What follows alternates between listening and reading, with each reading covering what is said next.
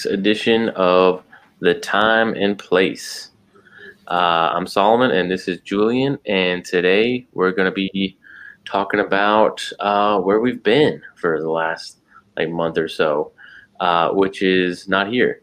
And as you can see, we're one short. We're usually a trio or a duo. Abby has chosen her family over us. Over her real family.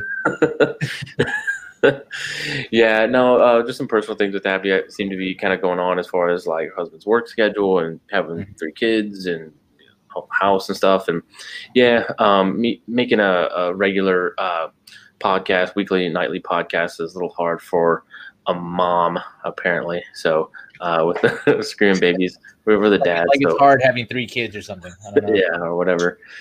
Yeah, so I'm sure she'll be on, in the future. We have her on again as well. But as far as a permanent member going forward, it's just going to be us 2. So sorry. But like I said, she will be collaborating and involved in some capacity in the future. Right. But just for the regular podcast, it'll be Julian and I going forward. But yeah, so we just wanted to how long has it been? At least 2 months, I want to say. 2 months? I think it's been 2. Wow, really?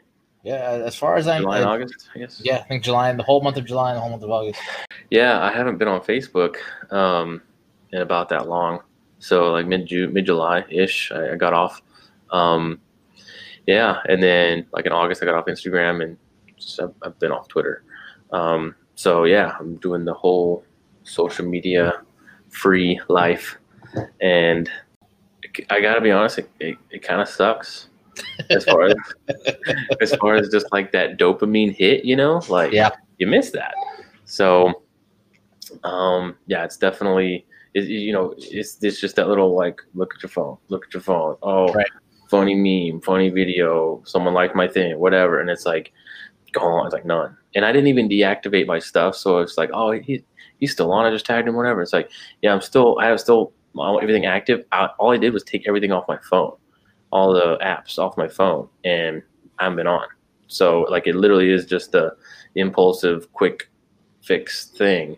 Because my computer is old and slow, so it's I'm not gonna get on for that, Right. just to browse.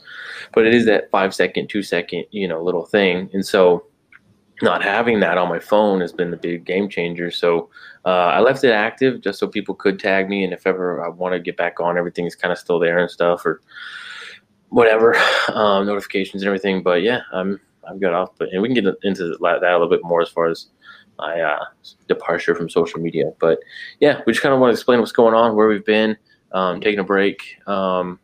I would hope COVID dying down by now, but I guess not. It's back up. It's still going strong. Undefeated. Yeah. So yeah, we just kind of want to see, kind of catch back up and kind of explain where we'll be going in the future of what we'll be doing with the time and place and the podcast and all that. Yeah, and that really gets into the reason why we took a break in the first place. When we started, it was kind of just a random, hey, we know each other, let's talk about stuff.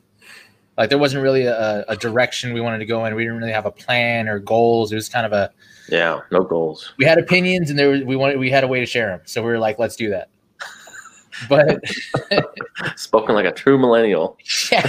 And then you get 3 of them together. God help us all. But it kind of got to the point where it was one of those things that we weren't putting very much effort into. It would literally be at the point where we're texting each other the day of, hey, what are we doing today? What are we talking about? Yeah. And we were trying to treat it like it was something more or bigger, it was trying to be a real thing, but we weren't really treating it that way. Right. We thought of it kind of that way, but we weren't treating it that way. So. And that was kind of we didn't want to be cavalier in matters of theology and scripture, especially when we're talking to an audience, be it big or small, whatever it is. We want to be a little more thoughtful about that kind of thing. But we also didn't want to fall into the trap that I see a lot of other social media Christian influences or whatever fall into, where they have an 8-part series on Bethel and why you shouldn't listen to their music, or 10 parts on this preacher and why he's not. But that's all anyone's talking about. But we didn't want to be that, just another voice saying the same thing over and over and over again. So we decided to take some time off, kind of assess what we want to do going forward, how much time we could actually commit, if we could commit, where we see this in a couple of years. And it came to some interesting stuff that we're super stoked on. And, hopefully you guys will be stoked on. I think it's going to be pretty cool. The biggest thing, just to start off with it, we decided, partially from Solomon's social media cleanse, he actually reads paper now.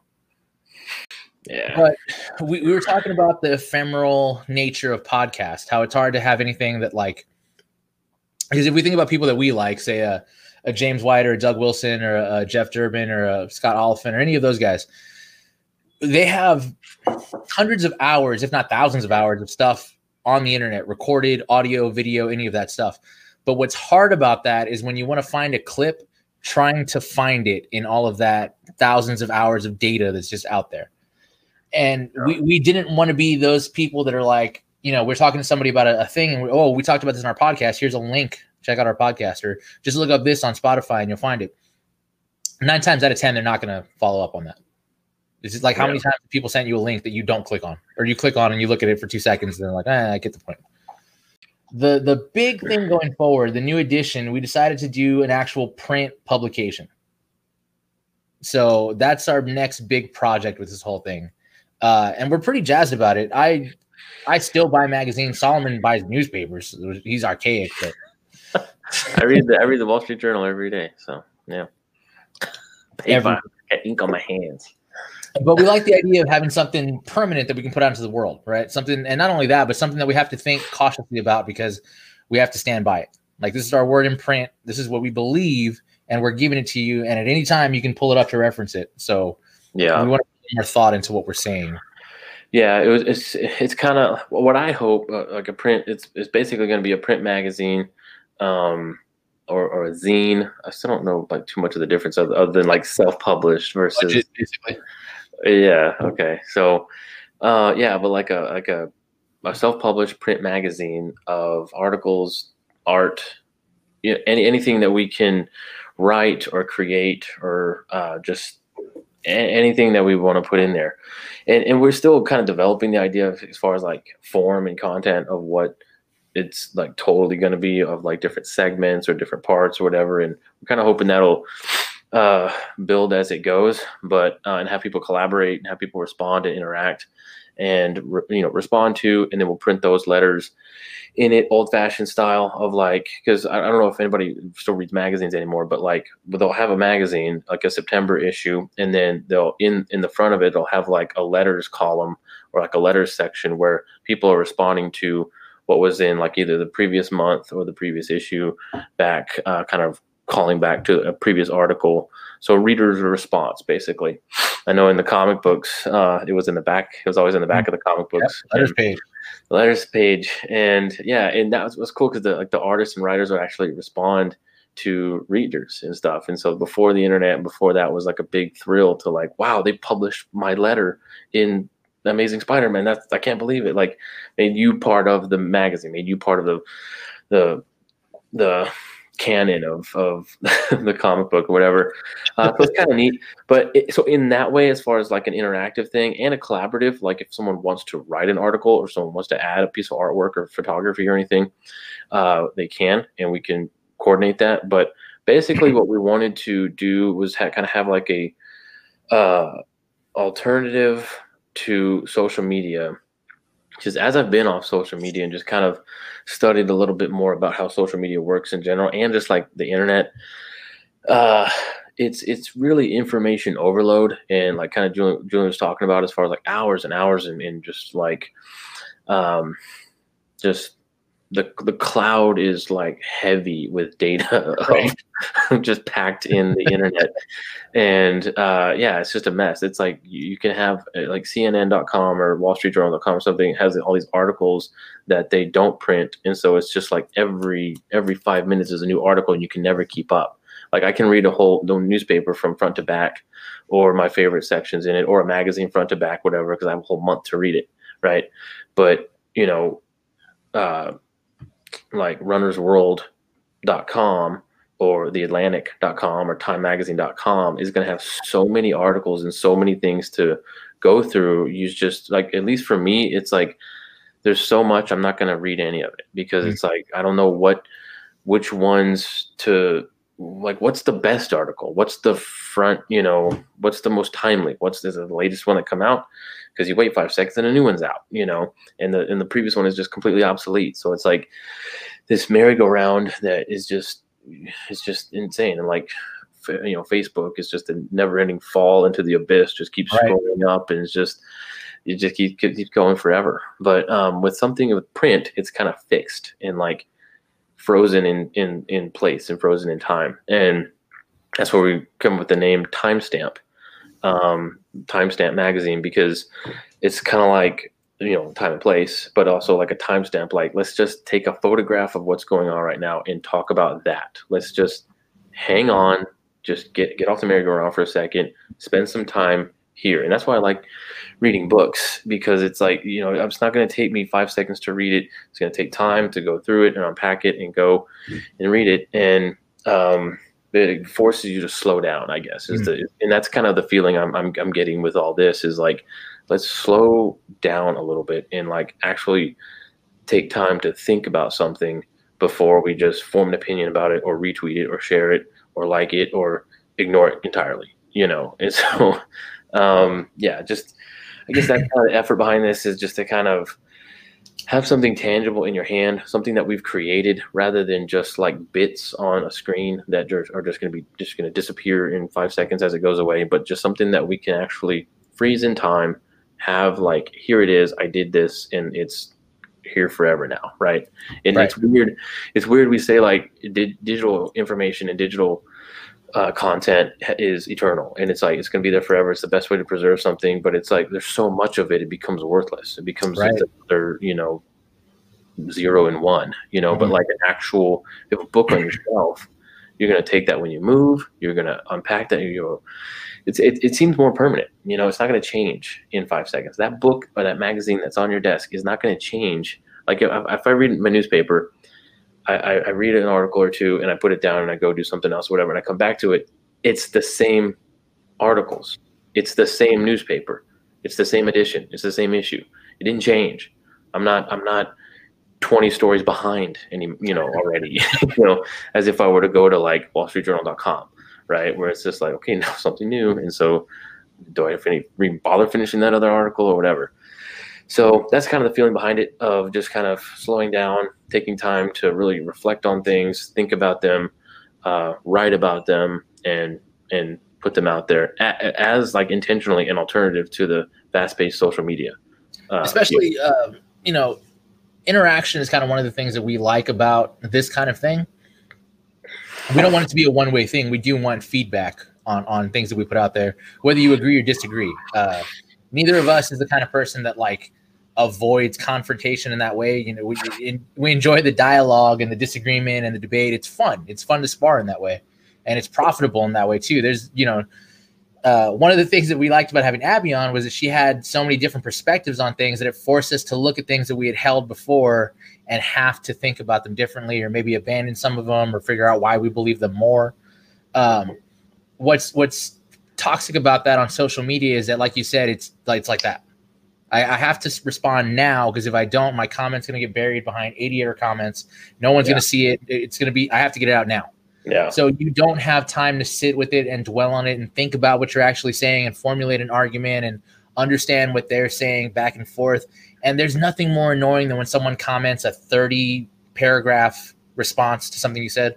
Like, I'm not going to scroll through my phone and read that. This is not going to happen. The social media comment sections is it might be the poorest way to communicate, right? Just as far as like, well, why do we communicate? Why do we interact with each other? To get information, to share ideas. And social media comment sections are just, you've got literally everyone everyone your friend knows on here, and everybody can see the conversation, jump in. They didn't read the whole conversation before, but they can have and social media is designed to get your hot take. It's like, we just want, what do you think about this? What's trending? What do you think? Give me a soundbite. What do you got? Don't think about it. Don't look Mm. don't study anything about it. Don't read the full article. Just read the headline and react. And that's just such a poor way to communicate. And it's the main way people communicate now. And that's what's like really troubling, is that like we've got this extremely poor way to communicate with each other, and that's how everyone's doing it. Like, we're not calling each other, we're not texting each other, we're not writing letters or even emails or anything to each other. We're not taking time to like express an idea and have a conversation. It's just, I saw it, I posted, someone didn't like it, I'm gonna shoot back at them. No one even read the article, right? You're just sharing it, or like, I don't know who made this meme, but I like it in there. I don't know. It's just an extremely poor way for people to communicate, and it's the main way where we're communicating, and that's a problem. That's a big problem. And I remember when I still read some magazines, but back in early 2000s, that was the main way you got info, newspaper, magazine, whatever it may be. And I remember getting a new issue of something and being so excited to like go. It was kind of a social thing because you would go show it to someone else. Like, did you see this in this issue? And you'd both read. It was like a cool thing you were sharing, as opposed to clicking on something and just sharing it on your social media. Mm-hmm. I've never had a conversation with anyone about something that I shared online. Really? Not a conversation. It'll be like, oh, that was funny. Yeah, exactly. Not a real conversation. Yeah, we'll mention it, but it's no like. There's too many. There's too many things. It's like we can't sit here and talk about everything you shared on social media today because there's so many different things. So yeah, like a lot of the social media, like the dangers of social media, the typical dangers of social media, as far as like the narcissism, and like I'm posting something and how many likes do I get, and I get a high off those likes and those comments and those shares, whatever. I didn't post a whole lot. For me, it was more like a veg out, see everybody else's stuff, and it's just kind of like channel surfing. Like, I'm just vegging out entertainment, 2-second, work, 2-second, and there's those little things. So that's really what it was. It was a time waster. It's a big distraction and time waster, but it did have that dopamine of like, entertainment. And it has that like slot machine mindset, of like, and it literally is like designed that way of how it's supposed to scroll, right? And how it scrolls down, and like the slot machine things, pictures.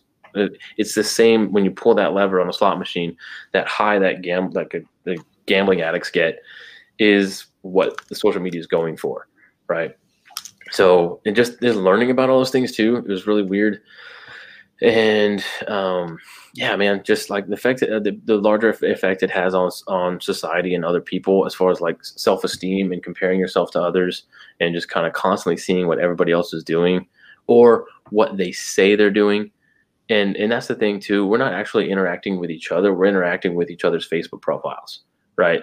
We're not actually seeing what they're doing. I'm seeing what they're posting and deciding to show us, right? It's like, man, their family's perfect. Their kids are never screaming or crying, whatever. I was like, wow, they went to the park today as a family, whatever. And it's like, yeah, but you didn't see the fights behind the car trip, like whatever. So it's just this, what we choose to project to the world. And I do it too, everyone does it. And so you start comparing yourself to these unrealistic ideals of what people choose to, paint their picture of their life on Facebook and Instagram and stuff. So then you're comparing to things that aren't actually real, because you see your real life and it's like, it ain't what I see on my friend's Instagram or other people's Instagram or Facebook or whatever. So then I feel like crap because, I live in reality and I'm comparing myself to things that are not reality. So that was a big deal. That's a big issue with that. And also, man, like I was watching Joe Rogan and he had this person on, and she wrote a book on denial, and mainly from industries, as far as like tobacco back in the day, like the denial of its connection with lung cancer, and even as far back to like the slave trade in the slave industry, of like denial that of what the atrocities that were going on, and like, oh, they don't want to be free, they whatever. It's like there's whole campaigns, and people do it with like climate denial kind of stuff too, of like gas companies and fossil fuel stuff, like, oh, the environment, whatever. So kind of climate denial kind of things like that. Right. And she told one story about I guess like in the early 20th century they were selling radium. They were like selling radiation. Yeah. In like makeup and watches and in like drinks, and like you could have like a radium shake and stuff, and women had radiation in makeup and putting it on. No one knew anything about radiation before the atomic bomb. This is before like a lot of the harms of radiation. It was like, hey, it has a glow, it gives you a pep, it gives you a cosmic pep, a cosmic, whatever. And so people were eating it and like putting it on their face, all these things, and they didn't know. And we laugh. We think that's insane right now, because it's like, how in the world you put radiation makeup on your face, or have a radium shake and drink it, once a month? And that's insane to us. But they just didn't know the dangers of it. They were messing with this new element that they didn't completely understand, and they were doing things with it that they shouldn't have been doing. And I think that's how social media is.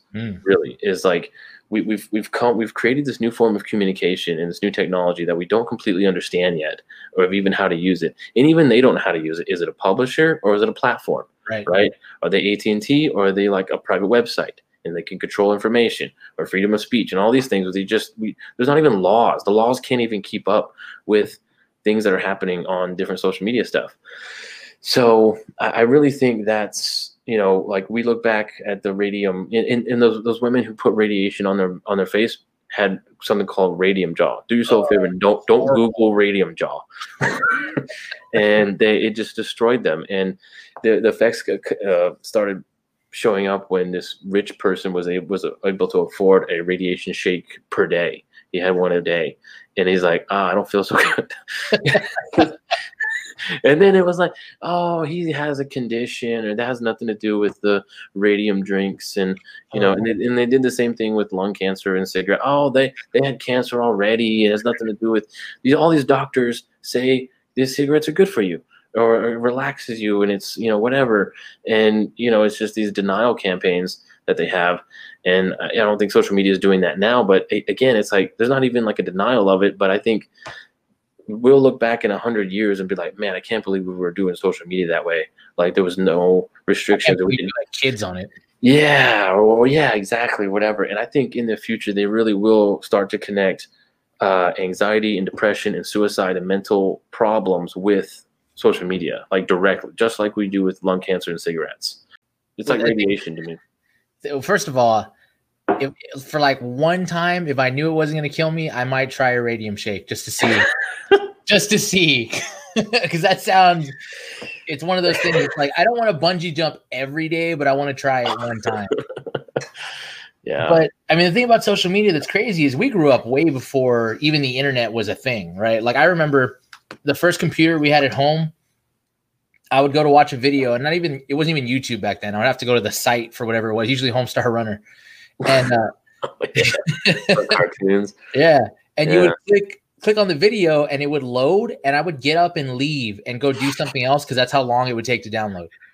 I can't imagine trying to go through your awkward teenage years trying to figure out who you are, what you're into, just experimenting with things and figuring out, and having that all public for everybody to see and criticize and talk. And people are brutal, like no sympathy for anybody, whatever age they are, just pouring in on them. Because it's not real. Yeah.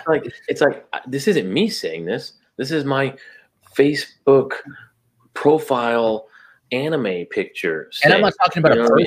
I'm talking about something I saw on the screen. It's not a real person. You would never say that to them if they were in front of you.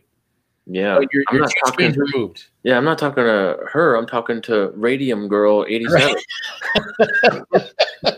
Right? This is not real. And we're so lonely on social media because our brains literally weren't designed to have community this way, right? We're looking at our brains are designed by God to have communion and community with each other, with nonverbal communication, with tone of voice, with pace of voice, with all these things that registers to our brains as community.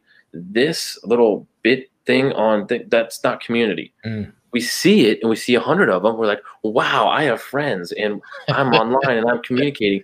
Why does my brain feel so lonely? And why do I feel like I haven't, especially with COVID, we're not seeing each other. In social media is a main way of doing that. A comment, a like, a heart, that our brain isn't registering these little pictures and emojis as community with each other, right? This is and even this is limited, but this is more face-to-face, in-person, That's how we're designed to experience community. And so we have these social media things, and it's tricking us thinking we are in community, but we're actually not. So it's really weird, man. Like, we're messing with this thing. It's like drugs. It's like social media is doing everything for our brain with the dopamine and like what we think we're doing, but it's not real. It's not it's not the substance of what those little like exciting triggers are supposed to actually be. Right. And, it's like drugs. It's like those chemicals are real. They're triggering real things in your brain, but it's on such a scale that we're not supposed to be experiencing it on. These substances and chemicals, we're messing with this stuff, and our bodies were not designed to intake it that way. And I think social media does a lot of the same things, for sure. So before we jump to the next thing, I did want to mention, I'm going to put it on the screen real quick, and then the magazine run for now is going to be by request only. So if you want one, we set up an email account. Free, yeah, absolutely free. No charge to you, but we do have to know that you want it so that we can get it to you. So the address is right there on the screen, timestampzine@gmail.com. Just let us know you want one. That's how we're not printing them for nobody. And there's going to be other stuff in there too, freebies, whatever we can come up with that we think is cool to throw in there. Little postcard size art stuff, poems, whatever else, other things we think. My ultimate goal is that it's not just us writing stuff and doing stuff with artwork and content for the magazine. What my goal is to actually, I hope to not write on it and to not be, just be more like an editor background, position, and maybe have a team of writers and artists and photographers and things contributing to this that will go out to whoever. Unpaid, of course, but you don't get paid for social media either, So and we'll spend all day on that. So. And it's like, hey, you're gonna do something about that or whatever, and like talk about things on social media, or like, comment on something that you saw, the 30 paragraph comment thing. It's like, hey, write to us instead. Organize that thought, think it through, grow it, shrink it, clean it up, polish it, and we'll publish it, about culture, about something you saw, about a review of something or whatever. And that's kind of what we want to make this, is like a real more thought out thing but interactive and collaborative with a lot of other people. Yeah. And if you've never done something, like you have an inclination, like, oh, I'd like to publish a poem, but I've never done that before, feel free to send it anyway. And we'll maybe, work with you a little bit, like, hey, clean up this piece here, maybe change this here. Like we said, collaboration is key. That's one thing that Christianity is kind of lacking today, is like community and collaboration, that we want to be able to have that kind of personally, for me, especially, it depresses me that I don't know other Christian artists that are doing anything. Like, I'm sure they're there, but I don't know them and I don't know how to get in touch with them. So if you guys are interested, again, the email is there. If for receiving one or for trying to get into it, we're pretty open to it. We haven't really discussed what kind of theological distinctives are in. I know I've talked to 2 people already about writing 2 opposing view articles on the same subject. So just because you disagree with us doesn't necessarily mean that we'll just write it off as not being in there. It could just be an opposing opinion, which we're happy to print, because I think it's important to know what you believe, but also what you don't believe and what the other side believes. You should be aware of all the arguments on the table. So yeah, this is definitely want this to be like a marketplace of ideas, right. and promoting your ideas and hearing people out is kind of the goal, because that's, again, something social media I think is really bad about, especially YouTube and like Twitter and stuff. As far as Joe Rogan talks about this a lot, as far as like, let the crazy people talk. Someone's out here saying the earth is hollow and filled with aliens and stuff. It's like, oh no, we can't have him say that, because people might think it's true. It's like, okay, so remove him, ban him, censor him, take that person off and do that. It's like, well, hang on, let him say that, but then let's approach that with arguments of why that's not true. This is how we know the earth isn't hollow and filled with aliens. So, because whatever. So like, let's both those sides talk, instead of just being afraid someone's going to believe a bad idea. Let's come up with a better idea or a rebuttal, better rebuttals to those things. And that's a much more productive way. Yeah. And that's one of the things too going forward. One of the reasons that we kind of like this idea and other ideas like this is kind of because we're still in the state we're in 2020. So we had talked about months ago, hoping that by Halloween things would be back to normal, right? Like the whole thing was at first it was 15 days. That's all we needed, 2 weeks. Remember, to stop the spread. 2 weeks, stop the curve. I was like, okay, we'll do 2 weeks. 2 weeks. I'll give you 2 weeks. Yeah. And then it was a month, and then it was 2 months, and then it was indefinite, and now and then George Floyd was murdered. And, like, oh. And everything went crazy. But so you know we're not secretive about the fact that we're both post millennial, right? And at first it was kind of confusing to see everything falling apart around us, but what I think and what I've noticed with this going forward is that it's kind of forced us to do things that we should have been doing in the first place that we hadn't been doing. Kind of in the same way that you won't look for a better job until your job that you have now is in danger. We're all kind of in that spot right now. Like we hadn't really thought about education until education started falling apart around us. It was the first time that college students looked at the college format and was like, hey, I don't know if this is necessarily what I agree with. Or the first time that parents had to have an interest in their children's education in any real way besides dropping them off and picking them up. Yeah. Like this is the first time that you've been forced into a spot where you have to actually care about what's going on around you. Before, especially here, like our mayor, I'm ready to box at any moment. Whenever I see him, we're just going at it. But he's always been this person, right? Yeah. Like he was always an authoritarian liberal. I just didn't know that because no situation came up to where that would be apparent. As far as I knew, he was just some guy. But now it's kind of shown, oh, look, here it is. Everything. This is the kind of person he is in these kind of situations. So now I care. He's like, well, I can't give that person the keys to the car. They're clearly unhinged. So wait a second, all this stuff affects me? Yeah, exactly. It's affecting me now. Yeah, it's weird how COVID is affecting you. It's affecting everyone. This is a natural crisis that's affecting you and your entire family. Right. And so, you're really forced to look at like, oh, maybe I can homeschool my kids. Oh, maybe we can do with less. Oh, maybe we can, maybe I don't want to work this job or whatever it is. Like I know my job, like we work from home, and that was like, I think the future of offices are going to be like, why are we paying all this rent in office space when we sent everyone home and saw zero lack in productivity? What? Okay. I'd rather keep millions of dollars in office space rent, I mean, not only that, now it's going to get to the point where like, oh, you're perfect for the job. Are you willing to move? Is going to be a question of the past. Well, people are taking pay cuts too, which I really don't understand that, because it's like you have a job in California with Google or something, and then for this year you go move, you sell your house, you go move to Oklahoma. They cut your pay because Oklahoma's a smaller cost of living. It's like, well, that's bullcrap. I'm still doing the same job, right? You don't pay me of what I need. You pay me for the job I do, right? Like, I don't know. Maybe you do, but I just but people are taking it. People are like, okay, I don't care. You mean I can work from home and it's $10,000 less, and if I work from home, I'll take it. Well, I mean, especially in California, that's burning around you. You got no power. Everything's on fire. Oh my God, it's nuts, dude. Joe Rogan moved here. He's in Austin. He's in Austin right now. That's crazy, bro. He's here now, man. Someone pointed it out too that it's funny that like the Spotify deal was what got him to move from California. He's like, yeah, right. Like, I'd like to take some of that money. Yeah, it's like he's just doing that because he don't want to pay the taxes on that 150 million. He's like, yeah, would. Yeah. Well, you pay, and you get taxed. The income tax over 50%, and you're stepping over needles and homeless people in the street. Yeah, and your power's out. It's like, well, what am I doing? What am I paying for?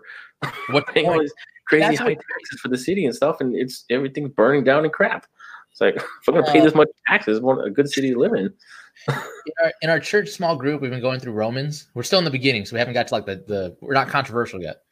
I've done with chapter 3. Not Calvinist yet. Yeah, we're not. Everybody hasn't become a Calvinist yet, or left the church.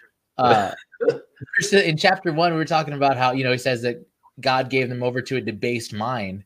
Yeah. And I was talking with someone about how crazy it is to watch California, because it's gone from like the promised land to just garbage in 100 years. Like you think about when it started with the gold rush. Yeah. Like this is the we got to go. This is the opportunity. This Go is where west, young man. that's where you head. And then, you go forward into that and it becomes a booming town and you've got the railroad and everything going through. And then it becomes Hollywood and it's glamorous and you have Great Beverly. weather. Yeah, it's it's the best place in the country you would think to live is Southern California. Yeah. But because of the inclinations of the people that live there, they've voted themselves into, it's literally like Escape from LA right now. It's just a horrible place to be. Yeah. And given the choice, they're going to keep voting that way. Well, and that's when, like, okay, Silicon Valley and the jobs and stuff were there. It's like, well, I can have my job anywhere, right? If you're working in an office, like all office jobs are from home, they are remote now. Internet, I can be anywhere. Remote, yeah.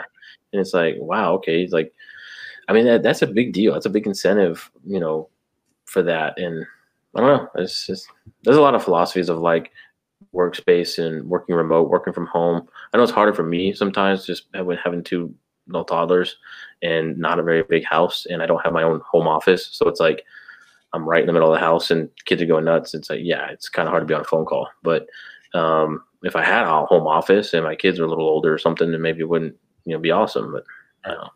I did read about a guy an author who was saying that he turned his garage into an office for that specific reason. Yeah. He was like, I'm not leaving home, but I need that space between, so I feel like I'm working and not just staying home. Yeah. But it is interesting. But it's funny too how many other structures are falling apart. Like sports is back, but I don't feel like anybody cares. Sports aren't back, dude. Like it's like if is anybody really taking these like games seriously? But, I mean, it's like if you win the World Series in Corona, it's like okay, you won the half season World Series. All right. It's gonna have an asterisk. That little asterisk is on everything now. There's a good article about that in the Wall Street Journal. Like this asterisk, this is the year of the asterisk. Everything's gonna have an asterisk by it because it's like, especially sports. It's like, oh, he had the best record that season. Like, well, he only played 60 games. It started the NBA with like, all right, who are the 6 best right now? Okay, you guys are playing. Everybody else go home. Well, it was crazy. They stopped it in the middle of the game. They were playing and. I think it was like Orlando Magic or somebody in the Bucks or something, and they were playing, and they were like, "You're the last game of the year, bro." They told them at halftime, like, "This is your last game." And I think Boban, that real big tall guy, used to be on Spurs. He was like having his best game of his career. He was like rocking it. And he's like, "This is the best game, like whatever." And it was like, "This might be your last game you play this year." And it was like, whoa, okay, that's weird. That's nuts, dude.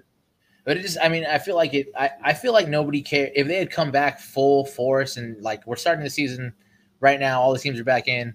I still feel like nobody would. I feel like there's bigger things going on right now. The fan noise is the weirdest part for me because you have the announcers and when you're watching sports, it's like something happens and the crowd goes wild, right? And it's like, oh, whatever, and like, or some, they call a ball a strike, oh, and like hear people cursing and stuff, and like everybody gets crazy, and then like I was watching basketball tonight, and it's loud and stuff, and it's double overtime with the Raptors and the Celtics, and it's like, whoa, holy crap, and it just keeps getting tied. It was neck and neck the whole time, and in the crowd, the noise, it's like, man, that's so weird. You could just tell it's like a fake energy. It's like a fake canned. And then the announcers are talking about like, oh, and he makes the 3, and they would, I don't know if they like turn it up or something, and like the crowd noise. And I don't know how they're controlling that, but there was kind of reactions, but then the sound would cut out of the crowd. And it was like, and so the announcers are like speaking loud over the crowd, right? And then the crowd goes out. The sound goes off, and then but the announcers are still going, and so they're like yelling. It's in the middle of the It's exactly what it feels like. It's like you're talking to your friend at a loud place, and the music stops. You're like, ah. Yeah, that's exactly what it was. It's so awkward. It's so weird. So weird, dude. But I feel like this is fertile ground for anybody who's post-millennial, because like. You look around and everything's falling apart, everything's burning, and you're like, "This is I'm in on the ground floor." Everybody's starting over at 0, I have as much a chance as anyone else to get my thing off the ground. What do you mean post-millennial? Like, you know, eschatology? Like, yeah, well, eschatology and outlook on the current world, because whether or not we want to say it or not, your eschatology affects how you do things today. That's just the reality. What you think about the end determines what you do now. So if you're waiting to get, you know, invasion of the to get snatched away, if you're waiting to get this is the ended where you just float away, you're not going to put a lot of effort into what's going on. And this is kind of confirmation for all of that. It's like, oh, the world is falling apart. It's all going crazy. Yeah. But if we're thinking post-millennially, it's like, okay, well, this isn't going to be forever. Yeah. We're going to get out of this at some point. It has to end. So let me take care of that thing that I've been putting off forever, especially now when everybody's starting over at nil. Like there's no more, you know, it's Luby's is closing. But you know, it's like, but what about like, okay, so the post-millennial eschatology, the world's supposed to be getting better in this golden age of Christianity, and the world become more Christian and the more in better. How do you explain 2020? You know, well, that would be like if someone watched half of It's a Wonderful Life and said, "I thought you said this was a happy movie." You know, if you only see the first half, it's terrible. Yeah, but you got to watch. Is this Act 2? Are we in the Act 2 of life? We're right before. Right now, Empire Strikes Back. Like we're waiting for Clarence. Yeah, exactly. That's where we are. We're still in there.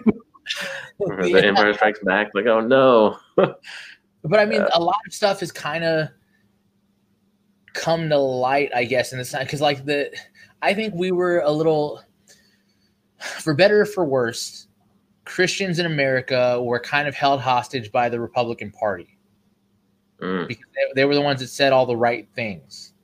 Yeah.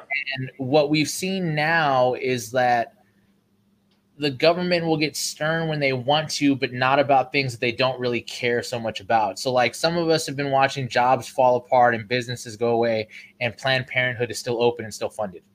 Mm-hmm. And it's like, hey, I thought you guys were anti-abortion. I thought you were going to take care of this. But even when the whole world is falling apart, you're really not doing anything about it. Well, I know. And you know, yeah, like everyone, all the controversy around Brett Kavanaugh, Supreme Court justice, was like, he's gonna end abortion. It's gonna be the Handmaid's Tale. I'm like, okay, no, it won't. Like, I would want abortion to end, and right. I'm not that hopeful. I'm not that hopeful in this guy, you know, saying abortion is the law of the land. Okay, what the heck does that mean? Slavery was the law of the land. What are you talking? You know, like what's a stupid answer. So everybody's so afraid. Oh my God, it's gonna happen. It's like, no, he's not. He's a conservative Republican, and you know, like, what does that mean? It doesn't mean anything in actually ending things that displease God. You know, it doesn't mean anything if you want to be in office for any extended period of time. Yeah, like, I was thinking about that. Like, that is a good point. That, you know, Big Eva, evangelical corporate body that it's become, is just kind of with the Republican Party, but the Babylon Bee had a really good take on it. They're saying, like, you know, I think it was the last election, they're saying, you know, Christians have a choice between a party that makes a mockery of their values, their biblical Christian values, and a party that outright denies them. Right. So it's like, okay, what is a Christian supposed to do? Is get the two-party system that we just happen to live in, you know? It's like, okay, I'm trying to deal with the situation as it is. You got the left and the right, the Republican and Democrat, and it's like, okay, how do I vote my values? You know, these people say they're gonna do these things that I think are important for, you know, the life of babies, but it's like, but they don't, and it's like, well, nothing changes, nothing happens. But then it's like, do I want to choose the party that's like, no, like, go yay abortion, shout your abortion? It's like, do I want to go to the party that says we're going to end abortion but never does, or do I want the party that says shout your abortion? Like, well, I mean, that's my choices. Do you want to hang out with the guy who everybody knows is having an affair, or the one who keeps it quiet?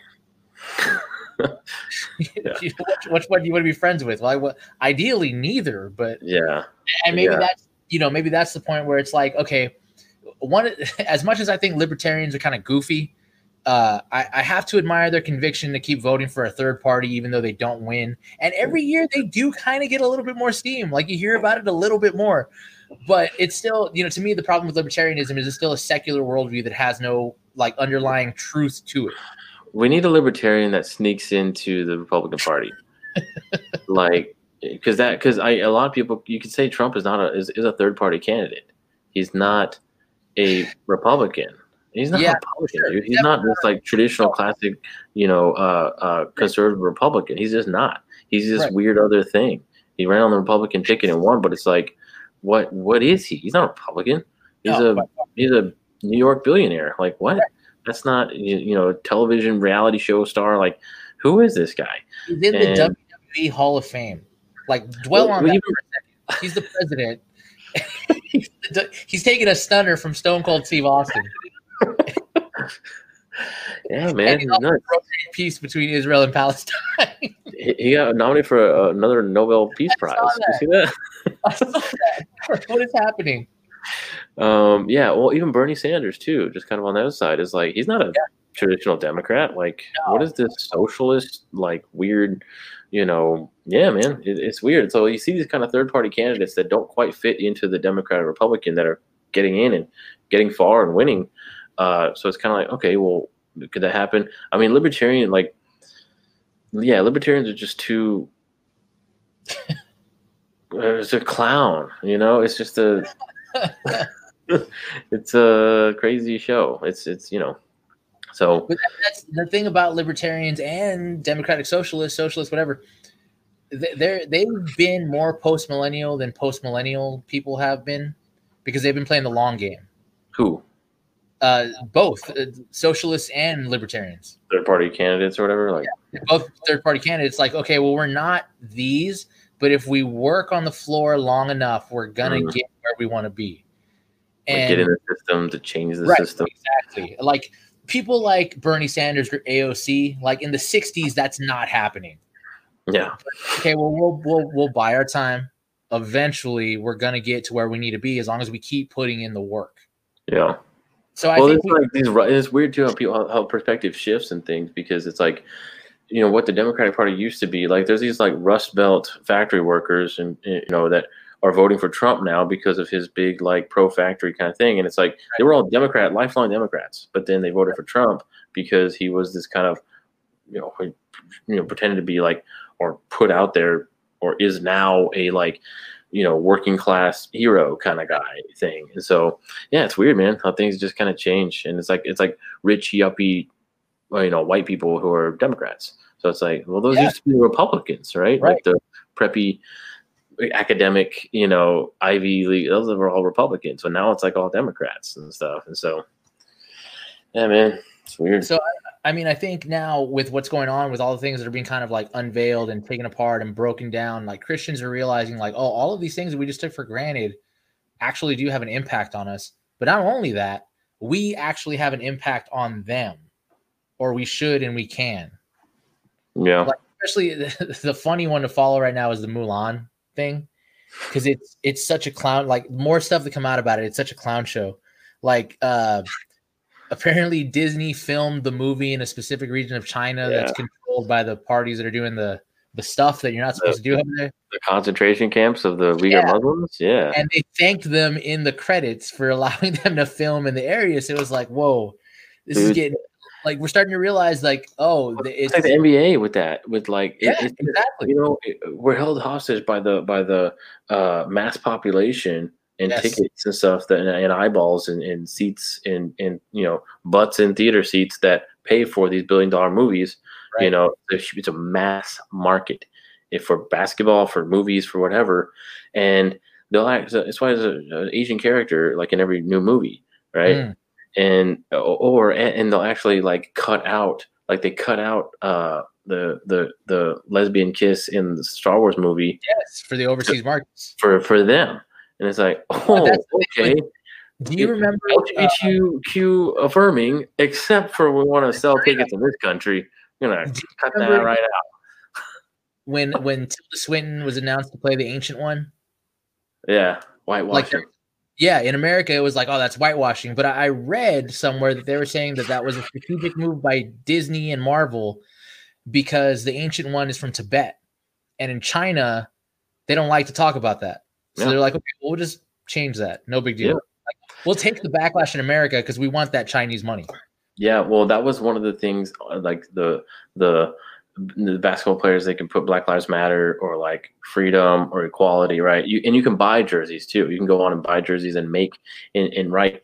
You can write something, a customized, political slogan or whatever. But there's things you can't write. Right. So you couldn't write Free Tibet. So people try to go on there and like write stuff and like you can't write Free Tibet. You can't even buy it. Write. You can't. It wouldn't take it when you try to put it in. Wow. It wouldn't. There were like a lot of, or like Blue Lives Matter, like it wouldn't take it. And so I was like, what? That's super weird. So, yeah, but I guess it is really funny to see freedom and equality and peace fighting each other on the basketball court. Like throwing fist fights. And like, I wanted you to like hard foul somebody with a peace jersey. They are. They're like getting each other's face and like punching each other. It's like freedom. Peace, like so literally on the back of their shirts. Like, oh, that's awesome. It's like maybe don't do that when you have brotherhood written on your back of your shirt. Did you see the thing from CNN that it made me laugh because it's so 1984? It's actually it's not even 1984. It's so Stalin. It's hilarious. The Redskins thing. Yeah, the Redskins thing. Yeah. It's so egregious that they're just airbrushing out history. Like it's Stalin. It's literally what Stalin would do. It's like what they airbrush those Czechoslovakian guys out, right? Of like pictures. Yeah, they just airbrush them out. Like you have like a floating hat. Yeah, like a hat that's like floating. Like what is that? Or like an extra hand in like a group handshake or something. Like don't worry about it. You want to get airbrushed too? Don't ask any questions. You know what? You're getting airbrushed too. You're not in the next picture. That's so crazy. Yeah, that's really weird, dude. I was saying that the thing that's happening now is that before we could be neutral to certain things because they really didn't affect us so much. Like we could be neutral on sports. I don't really care what they think. I just want to watch a game. There was a time in my life where I never heard Greg Popovich's opinion on anything, and it was a great time. And now I know what he thinks about everything. Yeah. I don't. Sports were that kind of neutral ground where it's like, look, we all disagree, but let's just get together. They used to stop wars for the Olympics, like in ancient Greece. Like two countries would be going at war with each other and have the Olympics. Okay, we're all done. Hang on, we're gonna have the Olympics, and we'll go back to war. Like that's crazy. Now we don't have that anymore. Now it's everybody's picking a side. Like, and I kind of love that in a way because it really is like put up or shut up time. Yeah, I mean. Yeah, man, it's just weird. Like, so what does this mean though? Like, we're gonna not have any sports anymore? Like, I don't want that. You know what I mean? Right. Like, right. Yeah, but I've never wanted to like turn my TV off because they kneeled for the national anthem or something. Because it's like I don't care. Like, what? I mean, I don't know. That's him. Like, Right. These people are beating their girlfriends and on drugs. Like, you know what I mean? And I'm gonna off because this guy kneeled for the national anthem. Like, come on. So, and even like, watching basketball, Black Lives Matter, everything. And, it's like, okay, whatever. Like, I don't know. I don't think, I guess I feel like just turning my TV off is not going to do anything, but maybe it will, I guess. I mean, one person, no, but enough people, yes. But that's the problem is that most of us, in the same way with third party voting is like, well, I don't want to waste my vote. Well, yeah, if one person does it, it's a waste. If like 1 million people do it, then it's an impact. Yeah, but that's a waste. Well, it's like I only have every 4 years I have a certain amount of presidential votes that I have. It's like I'm gonna throw them away every time. You know what I mean? Like, right? But I mean that's the opinion that keeps us voting for that. That's the opinion that gets you to Donald Trump. Or just improve your party. Like, don't abandon it. Like, it's the whole thing of like love it or leave it. It's like, or how about change it? Like if you don't love America, leave it. Well, no. How about you stay and vote and but that's okay. But that's people and do things. That's what I'm saying. That's the flip side of this. Is that now like before it didn't bother me really who the mayor was because it really didn't do anything to my life. Right. Even though it's the mayor, even though it's local, I don't know him. I don't really know what he stands for, whatever. Now I do. And now I'm thinking, okay, well, this turkey can't be the mayor next time. When the election comes up, now I have an incentive to go actually vote in a way that affects me. And I think it's weird how like as people get older, they become kind of more conservative, especially fiscally, as far as like, oh, I pay property taxes now. That's coming out of my check. Oh, Right. okay. I get a paycheck now. Oh, okay. I have to pay Oh, okay. Yeah, that's going to determine who I vote for. You know. Well, I mean, that's the difference between conservatives and liberals, especially fiscally, is Yeah. concerned about it because they have stuff to lose. Yeah, it's like if I'm a broke dude and I don't Right. have anything, it's like, okay, cool. I'm gonna vote for this person so I get my tuition deleted. It's like, yeah, but when you grow up and get a house, that same guy or same kind of guy's in office, you'll be paying out the butt in property taxes. Like, you know what I mean? So you're gonna pay for it now, pay for it later, basically, if that kind of same person stays in office. Because like right Yeah. now, if Bernie Sanders became president and like canceled student debt, I'd be like, awesome. That's awesome. Like for me, Yeah. yeah, like that's great. I don't own a house. I don't. So it's like that's my biggest debt is my student loan. So it's like you're gonna take away my biggest debt. That's a benefit to me, big time. But now we have Bernie Sanders in the office. As far as like now, the older I get, and then AOC's in office. Well, now I'm paying for their Green New Deal. It's like, well, crap. I wanted my student loans taken care of, but I don't want to pay this kind of property tax the rest of my life. You're talking as someone who has kids and goals and aspirations. And right? Yeah. Well, I think that's what it is. Like, well, I'll never own a house. I'll never have this. I'll never do anything. So just keep giving me a check, And it's like, okay, well, that person, yeah, has no incentive to think about the future of what they might own and what they might pay property taxes on, or what they might. Well, I mean, especially when they don't have kids. That's maybe the biggest one. Like, a lot of people do have kids. A lot of these broke dudes have kids. I mean, do they have kids though? That's the thing. Like, they have kids, and the fact that they reproduce for someone. Yeah, so like that's the motivation too. Is like, well, I have kids with a bunch of baby mamas and I want the state to pay for them because I don't want to raise them. So I'm going to keep voting for this. That's going to keep paying for these welfare states kind of things, and I don't ever have to take responsibility for my own family or whatever. So, yeah, man. But I think that's the difference. That's where I've been listening to a lot of cross politics lately, and they're all the Moscow, Idaho guys. And it's Toby Sumter, who I think is great, Gabe Wrench, and I can't remember the other guy's name because they always call him Chocolate Knox. I love him. He's great. But they always end their show with like, if you're single, get married. If you're married, have kids. And they're Presbyterian, so if you have kids, baptize them. Whatever. We'll talk about that later. But but that idea of like, okay, get married, have kids, something. That's a Christian ideal that's like missing from American politics. David Bahnsen was on their show today, and he was talking about how there needs to be David Bahnsen, son of Greg Bahnsen, who's the GOAT of apologetics. He was saying how there needs to be a two-pronged approach to changing society. He was saying, like, we keep trying to vote ourselves out of these problems, but that doesn't work. It needs to be boots on the ground. So essentially the person-to-person contact is what's going to be that's how we spread the gospel. Person to person, on the streets, in the coffee shops, all of that. He made another point where he was saying the other problem is that we don't have anybody who shares our ideals in control of any of the institutions in society. So like if you think about all the universities that were founded by Christians and now they're just pumping out complete secular ideology and there's no opposing voice in any of that. Yeah. It's an atheist factory. Yeah. I mean, I think part of it too, kind of like we're talking about social media is getting out of these sort of walled gardens on the internet of social media. Like social media is not the internet. Facebook's not all the internet is, but it kind of has become. We've got like three major platforms that control the internet basically. Yes. I don't go to, someone's website. I go to their Facebook page. Right. I don't go to someone's web page. I go to their Instagram. I go to their Twitter. I go to see what's going on, and they know that, and that's where they're active.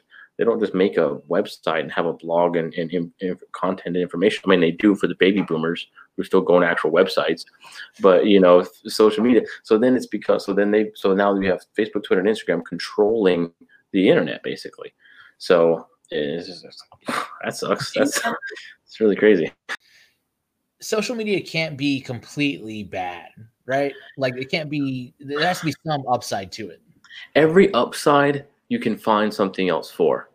Okay. Like I want to blog. I want to write ideas and opinions. Well, I can do that without social media, right? Right. Everything good that social media is, you don't need social media for. It's like, oh, I can share the gospel. It's like, hey, you can text that person too, right? You know what I mean? Like, you can invite someone at work to church. It's like you don't. Social media is like, yeah, sure, but you can do all the benefit and positive things you can do on for that social media gives you. You can also do without it in some way. So yeah, that's that. So it's like, okay, sure, but like you can also do without it. So it doesn't have unique good things. It has unique bad things. It has more unique and only to social media negatives than the positives. Hmm. It has positive parts, but comes at a price. Yeah, I mean, yeah. I mean, how much sludge do you want to wade through to get to? I posted a Bible verse on my Instagram, but then even that becomes like oh, look how holy I am or something, and that was the thing. That was the thing that kind of got me too about social media as far as posting, because I didn't really post, but like on Right. that side of me posting, what a danger was, and what I think that I didn't like about it was. So I had this. I got this. I never posted because I was like, well, who cares what I'm doing? Who cares? It was just kind of like I'm not. My life isn't that exciting and interesting. So like, I'm not just gonna post. My meals aren't very interesting to look at, right? So it's like I'm not gonna be active on Instagram, right? Because I don't eat at cool places and have awesome dinners and cool plates to look at. So it's like I'm not gonna post anything. But then what I did want to post was, so I was like, well, I want to post stuff, but my life's not that interesting. So what should I post? What could I post about? So I got this, I didn't get it for this. I got it just independently, but then I thought of it later. The Metropolitan Museum of Art, daily desk calendar, where it's like a page a day, and each day was a different work of art, a different painting or sculpture or something. And I was like, this would be cool to have on my desk, just kind of like, I was trying to be on my phone less anyway, so like that'd be kind of cool, something to distract me like in a positive way, kind of at my desk, whatever. So I got that at the beginning of the year, and then Caesar, don't tell me your meals. Not Instagram worthy. I'm sorry, whatever. My meals aren't Instagram. I don't know. Sometimes they taste good. If I could relay the taste of it, I could relay the taste of it. It'd be great. That's coming. That's going to be a plug. Elon gets that thing going. It's not a work of art on the plate. All right. But anyway, so I was posting actual artwork from the Met, and so I would have a daily desk calendar thing, and so I flipped the painting or whatever. I'm like, oh, this is really cool. Like, this is awesome. I really like this one. I'm gonna post it on Instagram. And so I would find the image from the Met website and like little description of when it was painted and who painted it and stuff, and put that on there. No comment, no blog, no review or anything, just sharing it. Like, I thought this is a good thing that I'm putting out there. Like, I enjoy this artwork. I want other people to enjoy it too. And it's like a positive, good thing to kind of put out into social media and Instagram. I'm going to put these masterpieces of artwork out there, right? Well, then they started getting likes and started getting feedback and stuff, and then it became like, oh man, this is really good. And then it became part of the enjoyment of the art. So then it was like I would flip the page, and it was like, this is going to get a lot of likes. I wasn't thinking this is really cool and I enjoy it. It was like, I wonder how many likes this one will get. And then I started posting things that were like, I didn't even like it, I didn't care about it, but I just posted it because I just wanted to be active on Instagram that day. And then I was just doing it for the likes and the comments and stuff. And it's like, well, that sucks. I don't want, that's stupid. And then that got me to thinking about, like, can we enjoy something and not tell anybody about it? Right? Can you hear a new song or watch an awesome movie or like experience something really cool and just enjoy it? Just like it for yourself.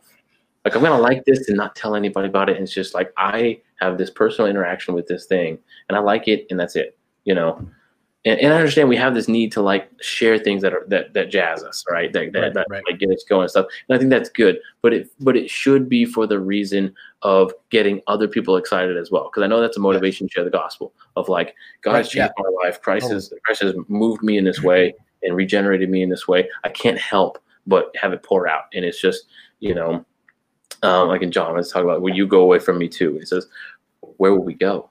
You have the word of eternal life. So like, I can't help, in Acts when they're saying, when they were being persecuted and saying like, whether or not it's right for us to say these things, that's for you to decide, but we cannot help but talk about what we have seen and heard. Right.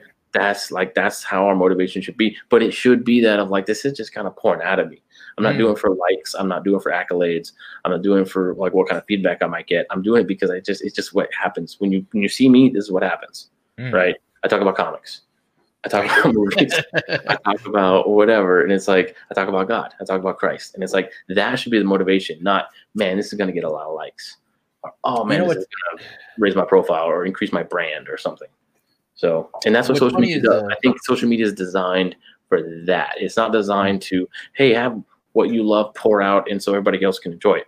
It's look at those likes, look at those feedback. This is, and they have a whole data. They have a whole industry of social media data research that says when you talk about this, you get this much interaction. When you talk about this, you get this negative interaction. So blah, blah, blah. And so you have these social media companies that's whole job is like when you podcast, when you talk about this, you get this many likes and this many things. And it's like, I don't want to tailor my preferences and things I like and talk about around the social media data feedback, feedback data. Like I want it to be just, this is who I am and it's coming out. I don't care if no one likes it or what the data research shows about it.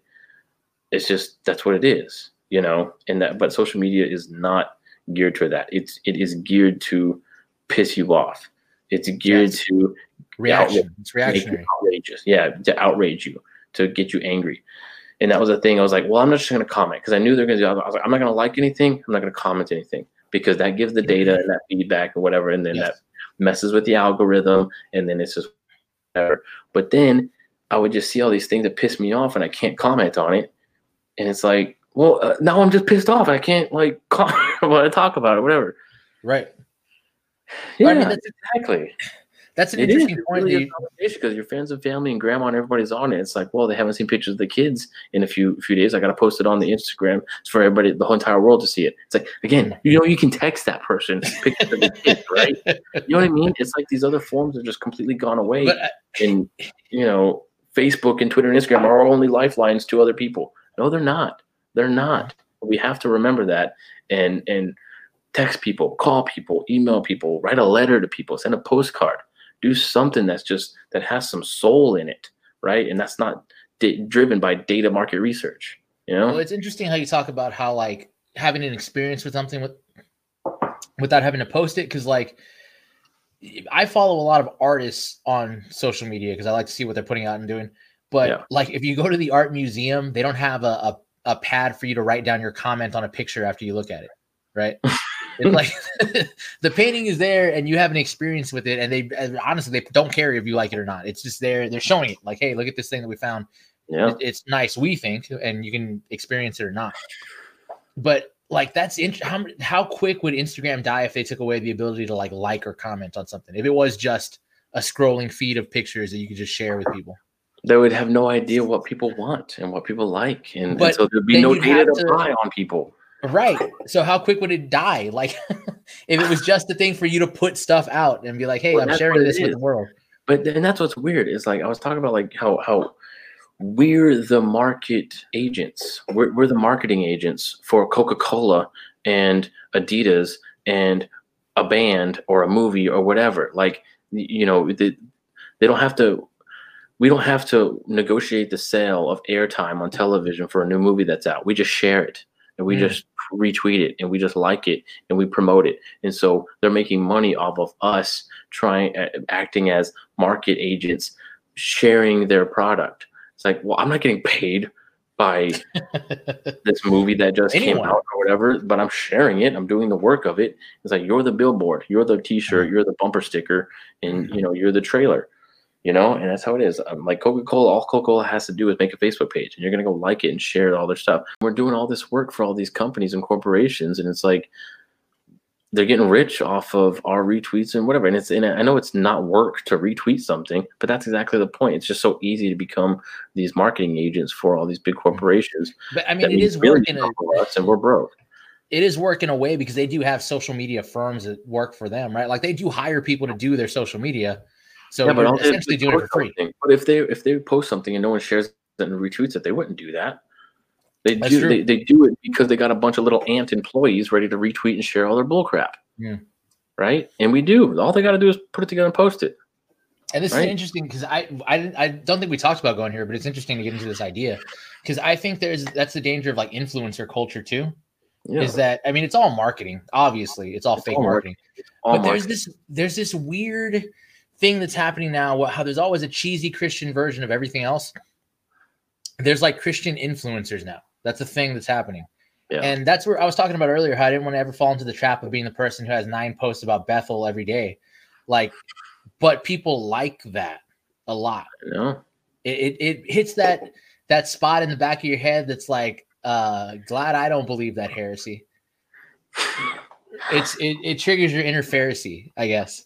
It's heresy hunting. Yeah. Oh, yes. Like heresy hunters. And it's like, hey, look, he's got it wrong. It's like, well, can you explain your doctrine and you know, like theology of your doctrine and denomination? Like, no. Like, okay, well, shut up. You know. I mean, how many Baptists know what it is to be a Baptist? Like, why are you a Baptist? Yeah, it's like, I don't know why I'm right. I just know they're wrong. You know, that's what Christianity has become a lot of, like, of all this, yeah. And it gets back to that big Eva thing because there's so many, like, there's always, it's funny because there's starting to be a mold, right? Because, like, before it was, Fox News was the first one where they kind of noticed it. Was Fox News always had, like, the attractive, blonde, harsh woman as, like, their anchor person, right? She had to be blonde, she had to be good looking, and she had to have an attitude because that's what people wanted to see. That's kind of like the new Christianity thing, but it's a little bit different. It's like she has to be a wife, not necessarily yours, but you have to look at her and think wife. Yeah. But she also has to, you know. Yeah. But they're also shilling for Trump.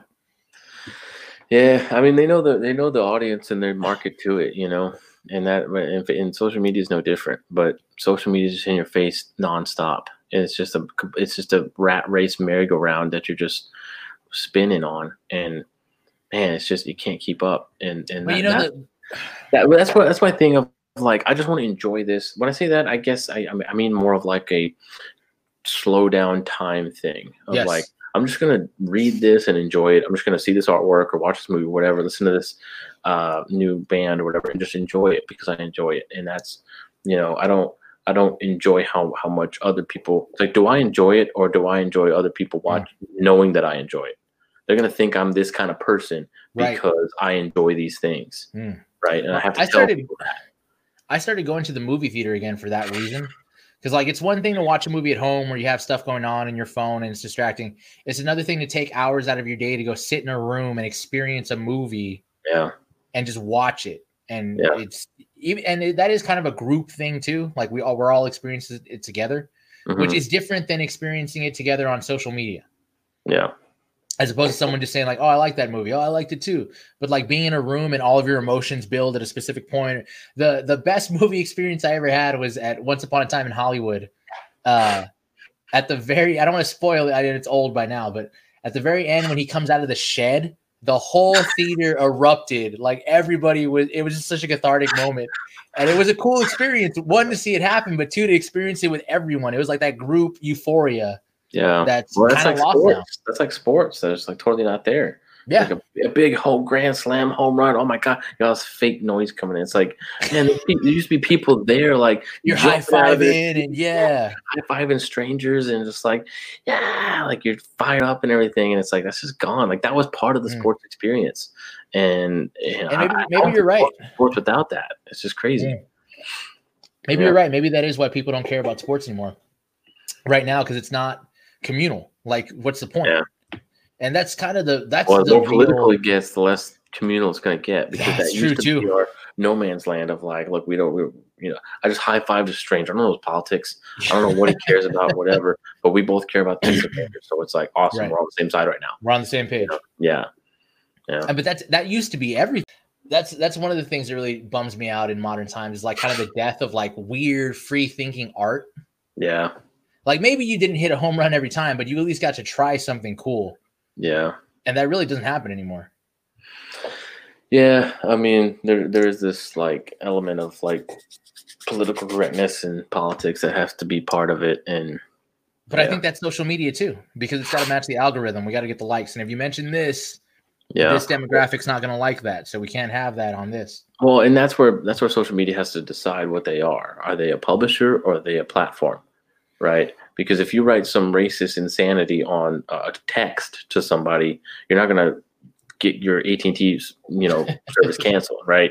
Right. But because it's like this is you, this is just what you're saying, or say something over the phone, say some insane politically incorrect thing over the phone, you're not going to get your AT&T or Verizon or Sprint, service canceled. But like if you say it on Facebook, you get put in Facebook Right. jail, Go to or Facebook get jail. banned from Twitter, or get banned, whatever. And so it's like, okay, well, if you're a business, if I were to say the same thing in a restaurant out loud and they kick me out and ban me, they have every right to do that, right? Because this is their business, and I'm Right. partaking in their business, and they have the right to refuse service to It's not whatever. a public space. Yeah, exactly. It's not a platform. It's a publisher, right? Like, whoever writes for the Atlantic or for National Review has to go through the editorial process and say like, we're gonna publish this because this is what we believe in and what we will allow, at least, to be said on our publishing space. But if it's a platform of just like, hey, we're just a bunch of people out there saying things, then yeah, you're gonna get a lot of insanity. But social media, I think, for the large part, hasn't. They're deciding along the way as they Yes. go what they are. It's like, okay, Because we're they're brand new. I free mean, speech and communication and reach everyone and raise your voice, and everyone has a voice of what we were allowed to tell people to say or post or pictures or whatever. And it's like, okay, well, make up your mind. but that was the problem. They gave everybody input. What would you rather than be? Would you rather than be a platform, Wild West, anybody can, AT&T can say what they want, or would you rather than be a publisher of like, you're going to abide by our terms and conditions of being on the service? I'd rather it be the Wild West. Think If we're talking about Facebook, I'd rather would it be you be that. on it? Yes, but also like the It same wouldn't be thing what with it is. right. But the same thing with AT&T. Like anybody can use AT&T, but not anybody can call me. Like I don't have to look at everybody's Facebook post. I don't have to look at everybody's Twitter feed in the same way. But we're like obsessed with policing each other right Yeah, now. everybody with your phone number can call you, and everybody Right, you but I can follow give on that Twitter, you see. right. But that's the thing. I can discriminate as to who I give my phone number to. I can also decide who I want to follow on certain media platforms. So it could be the same, but honestly, like the social media sites wouldn't be what they are if they were the Wild West craziness. That's Because true. there are Wild West crazy, like 4chan ain't Facebook, right? That's true. But it's I mean, insane YouTube. Wild West, If YouTube hadn't gone corporate, they wouldn't be YouTube. right? And I think that's for the better that they are YouTube, right? And I think a lot of these social medias are for the better of what they are, but that comes with certain like subjective rules and terms and conditions and stuff. Well, I mean, the problem is not that there's rules and terms and conditions. It's what's your standard for the rules and terms and conditions, right? Yeah, like, they're not clearly defined. They need to really, and that's the problem. But again, it's like they're trying to account for every person who's speaking on their public on their things. It's like, well, I don't know what rules and terms and conditions to set, because who does that exclude, right? If I say you can't post anything like this, okay, well, you just marked off everybody that's in this religion or something. Right. It's like, well, I mean, okay, so that's the problem, because we don't have a, how do I say this? To bring it back around to Christianity, with Christianity, you have a universal standard. With secular thought, you don't. So that's where it becomes that dance of like, well, what do we allow? What do we not allow? Like, that's why libertarianism. Like, what's my political view? Like my official bio political view, it would be libertarian if they had an objective moral standard. So not libertarian. Like well, governmentally, size of government influence on your life, yes, like right, err on the side of freedom and deregulation, but with an objective moral standard. So the problem with libertarianism, there's no objective moral standard. You can do anything you want. Well, right. Hey, as a Christian, within reason, right? I don't believe that as a Christian, but governmentally, I believe that they should be more hands off than they are. So, but that's the problem with these, like we talked about before, with boxes too. Like if you say I'm a libertarian, then it's like, oh, then you agree with all of the libertarian ideals. But we're not like nobody sensible thinks that way. It's like, well, I like this piece. I don't agree with that. I like this from this guy, but I don't like everything he said. You know, like, well, there can't be libertarian with an objective moral standard, because it's like, okay, we're not gonna put any restrictions on you doing any drug you want, but we're gonna say that damaging your body is wrong, right? But it's right. like, I can't stop anybody from doing drugs and shooting up heroin, but I can't say it's wrong. So like, to me, that's libertarianism with a more objective moral standard. So it's like, I can't stop anybody from finding heroin, shooting it up, and I don't think I should have that authority. But I do know that it is objectively wrong to do that. So, but how do you make that a political party? Well, that's true. How do you make that a political party? That's more of a social movement. But I mean, social movements create political parties. That's it. One leads to the other. Well, what is it? Politics is downstream from culture, right? So like, whatever the culture is shifting, that's where the politics are going to kind of go to. You think Joe Biden gave a crap about? He used to be hard on crime and stuff. Now he's defund the police because the culture shifted, right? Well, we're in a weird place in culture right now, because culture is kind of like in flatline. Like the culture that we came up in is dead. This idea of like, hey man, everybody has an opinion and whatever you believe is right. That relativism is kind of dead. Like, well, it's dead, but who's won? Yeah, right. The powers of insanity, like critical race theory and socialist ideas, have won. So, wow, maybe they haven't won, but they seem to have the upper hand at the moment. They're gathering their forces. Yeah, that just proves no neutrality, right? Yes. There's no neutrality. Everybody has a worldview, and they're going to promote it, and they're going to vote with it, and they're going to, push their political agenda with it. So why shouldn't we? Well, that's the problem, is we have not been doing that, right? Yeah. Like we've been trying to be. We fear man more than God. Yes. That's ultimately what it comes down to. Yes. It's like your opinions and outlook on anything, family, education, business, wearing a mask. It comes from, well, what do I fear? Man. Okay. I do not fear God. Because what does God say about these things as far as society and civilization and freedom and obligation and loving your neighbor and all these things? So what does that mean, right? It's like, well, we don't care about that. We care about fear of man, And I think that's what a lot of it comes down to, is that people fear man more than God. And so that's something to consider. Talking about social media too, to kind of bring it back around to that, because we're obviously there's a problem with social media, and we can all kind of see what it is. The instantaneous feedback is a problem. The narcissism is a problem. The kind of, I don't know what they call it, when you're behind a screen, you don't feel any kind of empathy towards the other person. That anonymity, it's a problem. So do you think realistically there's like room for something like print media or things like that to come back? And I hope you say yes, because we're about to put out print media. Yes, I personally agree, yes. But I know that I'm not the normal society where things are going, right?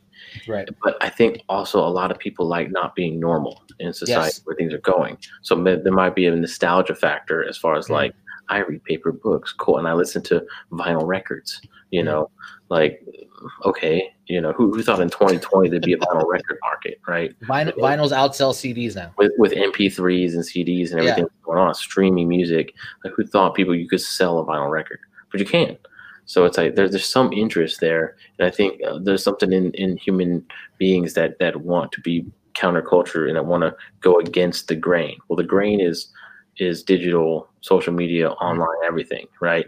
So I think there'll always kind of be a place of, in our human rebellious spirit, for something that's kitsch or weird or campy or, offbeat or against the grain or whatever. So, and I think it's a combination of that, but also a desire for like a permanence.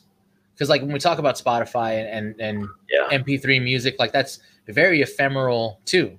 You don't actually buy anything. You don't actually look for anything. You don't have to like do anything with it. Whereas when you buy an album Like you sit with it, you look at it, you go through the liner notes, you listen to every song. You know, it's that's a good example as far as music, as far as like getting into a band, because remember how it used to be like when you would hear about a band and they were popular and they were influential or whatever, and you're like, well, I want to get one of their CDs, and so you just kind of buy one, right? You don't know if it's their best one or if you don't, whatever.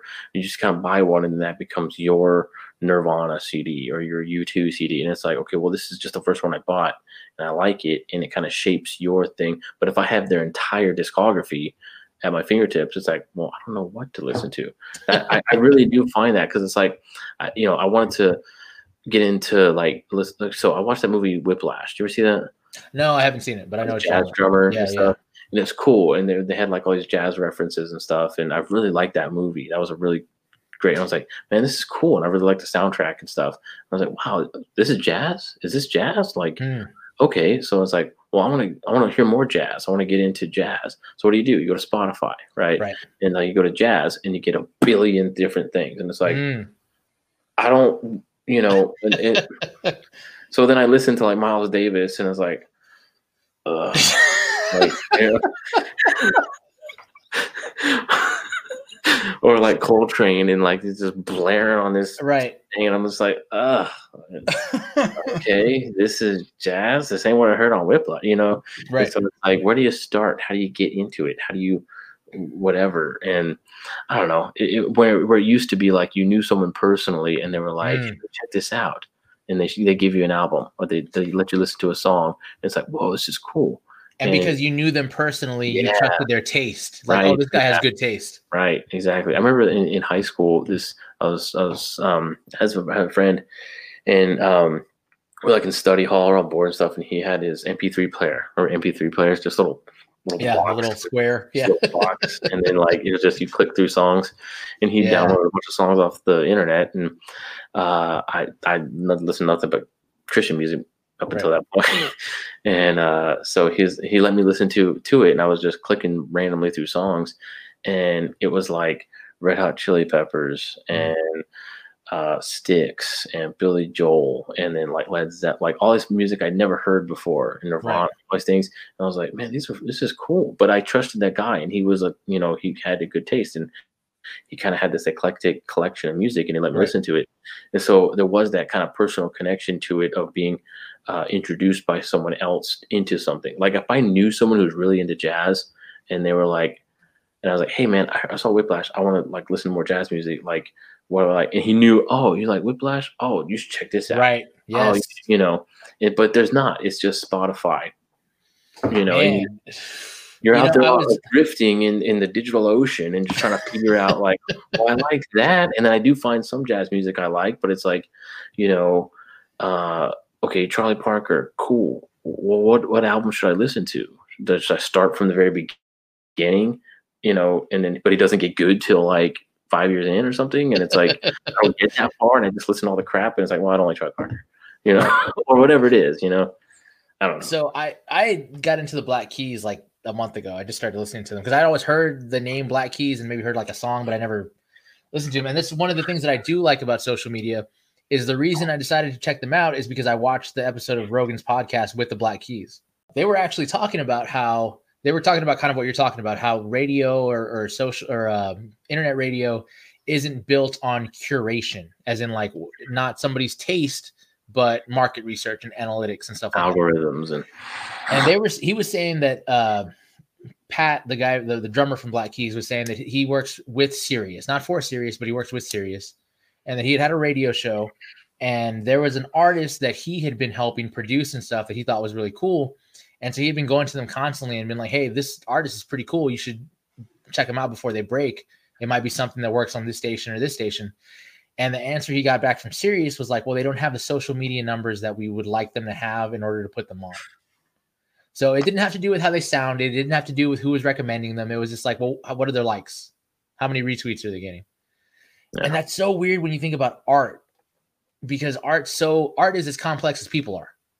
Like the jazz example is perfect because any genre has so many subgenres. Like say you like metal, even like, okay, I like Avenged Sevenfold. that doesn't mean that I'm going to like Guar or whatever. Like it's all over, it's all over the place. Or if you're into hip hop, like, okay, maybe I like A Tribe Called Quest, but I don't like, I can't even think of anybody else I wouldn't like. I don't like Big Daddy Kane. Like it's all, I like this stuff, but I don't like this stuff. I like this stuff. But if it's just like, if I go on Spotify and I click hip hop radio, it's just going to throw stuff at me. Yeah. And it may not stick.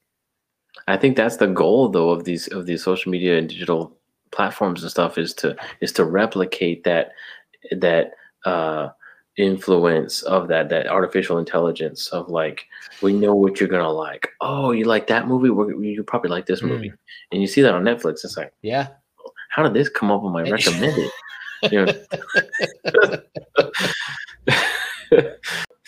Yeah. So I mean, maybe it's underground, maybe it's not, because I feel like there's a growing discontentment with social media and with certain things. Like I think once it stops becoming profitable, it's not going to be what it is now. How would it stop becoming profitable? Well, I mean, like if you look at TikTok, and I know that's a different example because it was a radical example, but Trump came down pretty hard on TikTok because they were gathering data for a Chinese-based company. So Trump will save us. No. But I mean, maybe it has to be something drastic. But do you remember when a couple of years ago, certain people's Instagram pages changed so that you couldn't see the exact number of likes you had? Who? It wasn't for everybody, but like Instagram rolled out this thing where they were like, we're going to give you a rough estimate of how many likes you have, but we're not going to tell you exactly how many likes you have. Right. So if you have like 1,400, we might say you have over 1,000, but we're not going to give you exact numbers. It was like I don't know if it was a trial thing they were doing, but people were freaking out because like all the Instagram models were like, if I don't know how many likes I have, how am I going to get paid? Like they're not going to know what I'm worth if they don't know my number. Yeah. So I mean, I think I do remember hearing about that. Now, it was a thing, and there was another thing Instagram did too. I think it was when Facebook took over, where if they decided that you had a spam account, like if you were just trying to make cash off of people by spamming them, they would just delete your account. Can't you like not make an account for your cat or something? I don't know. People doing that. I know people were doing that, right? Or like you had to be a certain age too, so like the kids just couldn't be on it. Like little kids couldn't be on it. I think the more corporate it gets, the more like sanitized it gets. That's going to be a thing where it's like they're going to start like narrowing down how free you can be on it, and then it might not be profitable for certain people. I think if a certain amount of people get pissed off enough, or just get like dizzy enough on it, it's just like, I need a break. I think a lot of people do take like social media breaks. You know, for sure, like a detox. And it's like when I was telling people like, oh, I posted this thing you don't like, and I'm like, oh, I'm taking a break from social media. It's like, oh yeah, it's like they like they had done it too, or like they had, I think that's kind of maybe where it might go, as far as like just enough people getting tired of it, or just like, man, I can't just like keep doing this, like, because it's gonna keep changing. I mean, think about how other things died off, like MySpace or like Friendster or Blogger or Live, all these things that were kind of before social media. Right. Well, what ended those things? New things, right? It was, MySpace died because of Facebook. It's like, okay, what's going to be the thing that kills Facebook? I don't know. We might not see it for 10 years. Like something else comes along that people are like, I'd rather do this. I remember when I switched from AIM to Facebook Messenger, right? Because like AIM, right? AOL Instant Messenger. That was the thing. That was the thing. All my friends were on it. We're all chatting. We're all instant messaging to each other, right? And then my roommate was like, I canceled my AIM account. And I was like, what? And he's like, yeah, everybody's on Facebook. Like all my AIM people were on Facebook now. We're all messaging on that. It's when Facebook came out with the Messenger. And I was like, I was kind of making a switch. I was like, and I remember like going through my AIM contacts and stuff, like they're all on Facebook. They're on Facebook. Even, what? So I was like, I can delete my AIM. That's insane. I was insane to delete my AIM. It's like deleting me. I'm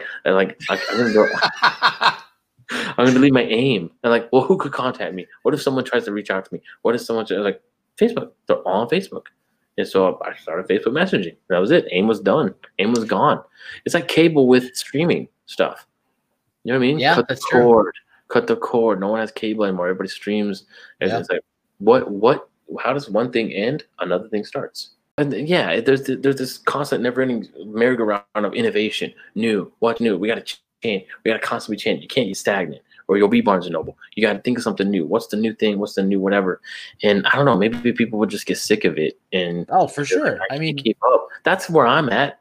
I I'm feel for like sure. that's Yeah. why I'm on social media. It's like I can't keep up. You're changing, you're doing things, and I'm supposed to know how to use it all the time, and new platforms and new methods or whatever. And it's like I just can't. I don't care anymore. I had Like to get a new newspapers phone and this magazines week. have been the same for 100 years. You know what I mean? I had to get a new phone this week because my other one died. Like it was done. It was time to get a new phone. Yeah. But I was still at the 6. Like I hadn't upgraded through all of these other ones because I was at some point I was like, I don't care. Like this one still does what it's supposed to. Why do I need a 7, 8, 9? Like what difference does it make? Planned obsolescence. Really? Yeah. And it wasn't even that because it was like my camera broke. Okay, I'll replace the camera. The phone still works. Or my charger, my charge port was given out. I'll put a new one in. It still works. Like I don't need, and maybe that's what it's going to be. We're not in a fix it and keep it culture. Yeah, we're no, in a absolutely not. throw it away and buy the new one culture. Yes. And the prices have gotten reasonable enough that we do that. It's like, do I want to just spend money on just this fixing this car, or just want to trade it in for a new one? You know, we do. So maybe there is that replace culture. We're not a keep and fix forever culture. But I think we're getting on some level. Because I think that's not programmed into us. We're talking creationally. We're not programmed to be that way, and I think we're starting to get sick of it. Like it's you can only eat junk food for so long before you get sick. You can only live in this like vapid culture for so long before it's like I'm craving something real. Yeah, and we think we know what we want. It's like, well, I want to eat ice cream every day. It's like, no, you don't. You're gonna get really sick of ice cream. But we're eating. I was like, I love it. I could eat this for breakfast, lunch, and dinner. It's like, no, you can't. You like literally can't. You know. Well, I mean, when you go to your favorite restaurant every day, it's not your favorite restaurant anymore. Like you don't want to see it anymore. It's the guy who works at Pizza Hut hates pizza. Yes, dude. When I worked at Six Flags, I never went to Six Flags. I don't want to see this place ever. I think we can get so overloaded and saturated with something that's just like, okay, I'm done. I'm not. That honestly is where I'm at with social media. Was just like, it was just such a soaking saturation. Just like it was like working at a donut place and hating donuts. You know, it's just like, like I just don't. I'm here all the time. Like I can't. You know, it's why people on social media and people who create these apps don't want their kids on it because they know. They know, like, this is really damaging to people's psychology that, like, we don't want our kids on it. It's like, okay, maybe we should take a cue from that, you know?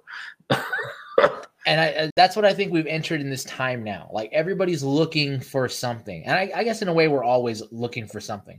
But now especially, like, we've hit that point where it's like everything that we loved, everything we thought that was going to make our lives better is starting to wear us down. Like, social media is just destroying the fabric of society.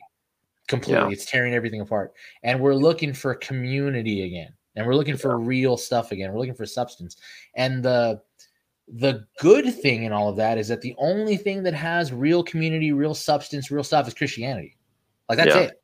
You can try everything else, but you're just going to end up looking for something else again. This is it. Yeah.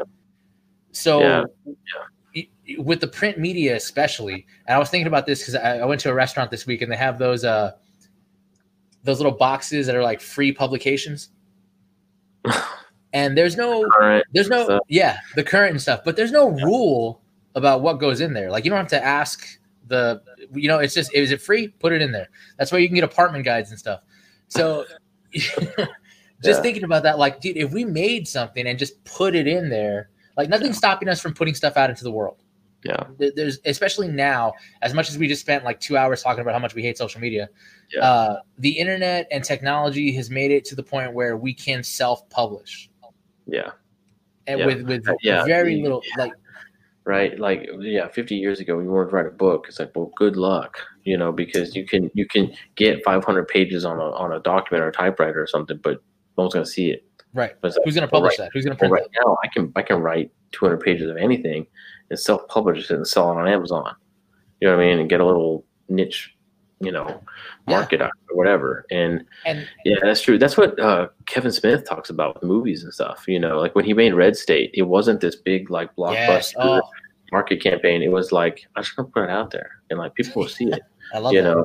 it's like people will see it. People will see it. Like people will know Red State. People will know this movie. You just kind of put it out there, like on streaming and independent kind of stuff, and it will get to the eyeballs. It will get to people, and yeah, I think that's, which is really cool. Like I think that's really good. So that what that is what that is kind of the anti-social media, because it's like it used to be a lot of industries were controlled by 2 or 3 big corporations, and it's like you got to get in with them for anybody to see your stuff.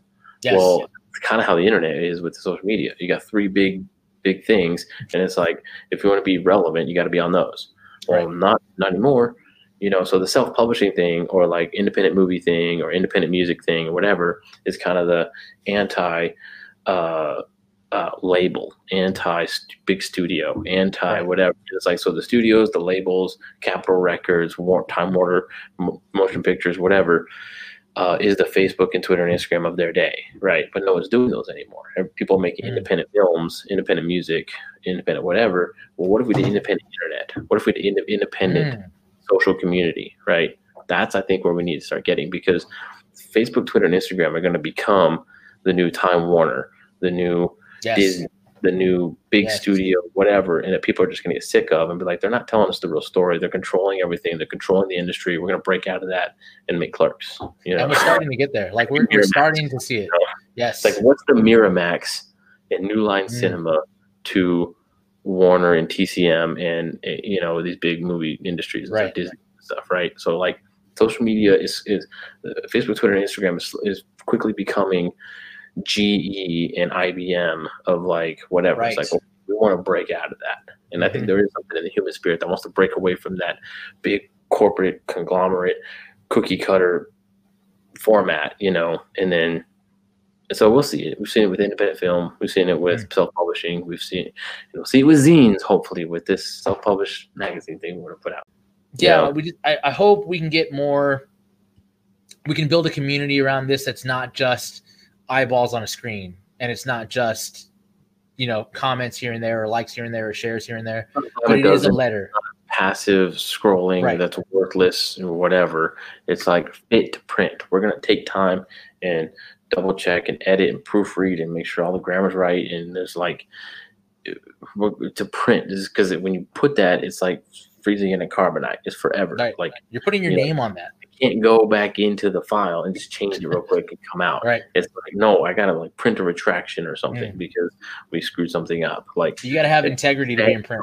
Set in stone, right? That's what we're looking for. Yeah. And there's so I'm gonna put the yeah. Here's the address one more time: timestampzine@gmail.com. If you want to receive it, if you're interested in collaborating on it, hit us up. It'll go straight to us, so there's no real middleman there. You'll be talking to us directly. So yeah. And cool. Glad everybody who stayed with us. We're doing things a little different. We're gonna take the audio from this, edit it down, and it'll be up on Spotify and Apple Podcasts on Friday. So Friday you'll get a little bit slimmer version of this. So until next week, we'll see you guys same time, same place. Keep it real. See ya. Later. Bye.